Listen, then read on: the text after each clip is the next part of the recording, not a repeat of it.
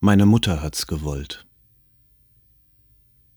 Einige Tage nachher, es ging schon gegen Abend, saß die Familie wie gewöhnlich um diese Zeit im Gartensaal zusammen.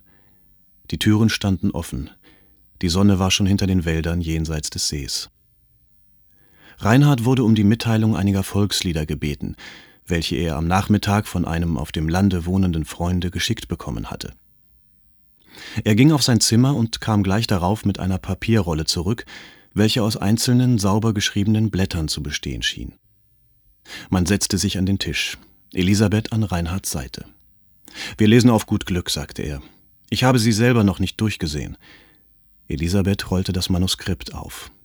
»Hier sind Noten«, sagte sie.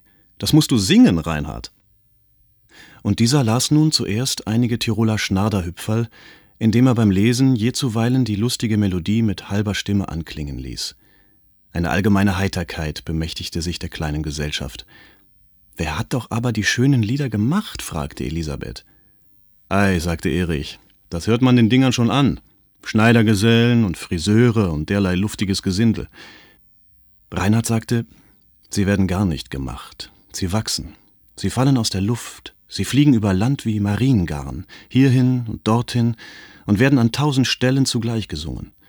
Unser eigenstes Tun und Leiden finden wir in diesen Liedern. Es ist, als ob wir alle an ihnen mitgeholfen hätten.« Er nahm ein anderes Blatt. »Ich stand auf hohen Bergen.« »Das kenne ich«, rief Elisabeth. »Stimm nur an, Reinhard. Ich will dir helfen.« Und nun sangen sie jene Melodie, die so rätselhaft ist, dass man nicht glauben kann, sie sei von Menschen erdacht worden. Elisabeth mit ihrer etwas verdeckten Altstimme, dem Tenor sekundierend. Die Mutter saß inzwischen emsig an ihrer Näherei. Erich hatte die Hände ineinander gelegt und hörte andächtig zu. Als das Lied zu Ende war, legte Reinhard das Blatt schweigend beiseite. Vom Ufer des Sees herauf kam durch die Abendstille das Geläute der Herdenglocken.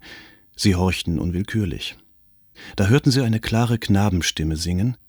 Ich stand auf hohen Bergen und sah ins tiefe Tal. Reinhard lächelte. »Hört ihr es wohl? So geht's, von Mund zu Mund.« »Es wird oft in dieser Gegend gesungen«, sagte Elisabeth. »Ja«, sagte Erich, »es ist der Hirtenkasper. Er treibt die Starken heim.« Sie horchten noch eine Weile, bis das Geläute oben hinter den Wirtschaftsgebäuden verschwunden war. »Das sind Urtöne«, sagte Reinhard. »Sie schlafen in Waldesgründen. Gott weiß, wer sie gefunden hat.« Er zog ein neues Blatt heraus. Es war schon dunkler geworden. Ein roter Abendschein lag wie Schaum auf den Wäldern jenseits des Sees. Reinhard rollte das Blatt auf, Elisabeth legte an der Seite ihre Hand darauf und sah mit hinein. Dann las Reinhard: »Meine Mutter hat's gewollt, den andern ich nehmen sollt. Was ich zuvor besessen, mein Herz sollt es vergessen. Das hat es nicht gewollt. Meine Mutter klag ich an, sie hat nicht wohlgetan. Was sonst in Ehren stünde, nun ist es worden Sünde. Was fang ich an? Für all mein Stolz und Freud gewonnen hab ich Leid. Ach, war das nicht geschehen? Ach, könnt ich betteln gehen über die braune Heid.« Während des Lesens hatte Reinhard ein unmerkliches Zittern des Papiers empfunden. Als er zu Ende war, schob Elisabeth leise ihren Stuhl zurück und ging schweigend in den Garten hinab. Ein Blick der Mutter folgte ihr. Erich wollte nachgehen, doch die Mutter sagte, Elisabeth hat draußen zu tun. So unterblieb es. Draußen aber legte sich der Abend mehr und mehr über Garten und See. Die Nachtschmetterlinge schossen sirrend an den offenen Türen vorüber, durch welche der Duft der Blumen und Gesträuche immer stärker hereindrang. Vom Wasser herauf kam das Geschrei der Frösche, unter den Fenstern schlug eine Nachtigall, tiefer im Garten eine andere. Der Mond sah über die Bäume.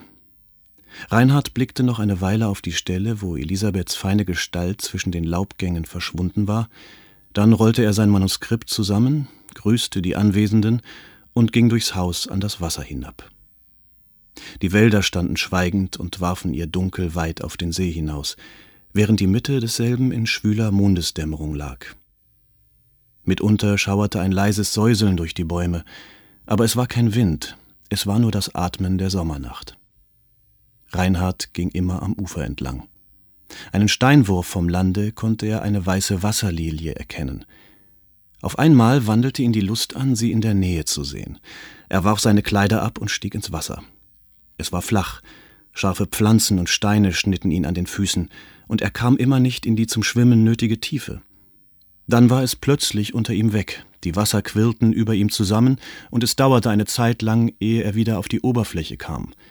Nun regte er Hand und Fuß und schwamm im Kreise umher, bis er sich bewusst geworden, von wo er hineingegangen war. Bald sah er auch die Lilie wieder. Sie lag einsam zwischen den großen, blanken Blättern. Er schwamm langsam hinaus und hob mitunter die Arme aus dem Wasser, dass die herabrieselnden Tropfen im Mondlicht blitzten. Aber es war, als ob die Entfernung zwischen ihm und der Blume dieselbe bliebe. Nur das Ufer lag, wenn er sich umblickte, in immer ungewisserem Dufte hinter ihm. Er gab indes sein Unternehmen nicht auf, sondern schwamm rüstig in derselben Richtung fort. Endlich war er der Blume so nahe gekommen, dass er die silbernen Blätter deutlich im Mondlicht unterscheiden konnte. Zugleich aber fühlte er sich wie in einem Netze verstrickt. Die glatten Stängel langten vom Grunde herauf und rankten sich an seine nackten Glieder. Das unbekannte Wasser lag so schwarz um ihn her. Hinter sich hörte er das Springen eines Fisches.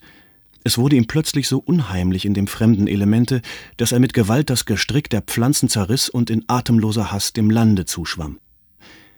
Als er von hier auf den See zurückblickte, lag die Lilie wie zuvor fern und einsam über der dunklen Tiefe. Er kleidete sich an und ging langsam nach Hause zurück. Als er aus dem Garten in den Saal trat, fand er Erich und die Mutter in den Vorbereitungen einer kleinen Geschäftsreise, welche am andern Tage vor sich gehen sollte. »Wo sind denn Sie so spät in der Nacht gewesen?« rief ihm die Mutter entgegen. »Ich?« erwiderte er. »Ich wollte die Wasserlilie besuchen. Es ist aber nichts daraus geworden.« »Das versteht wieder einmal kein Mensch«, sagte Erich. »Was tausend hattest du denn mit der Wasserlilie zu tun?« »Ich habe sie früher einmal gekannt«, sagte Reinhard. »Es ist aber schon lange her.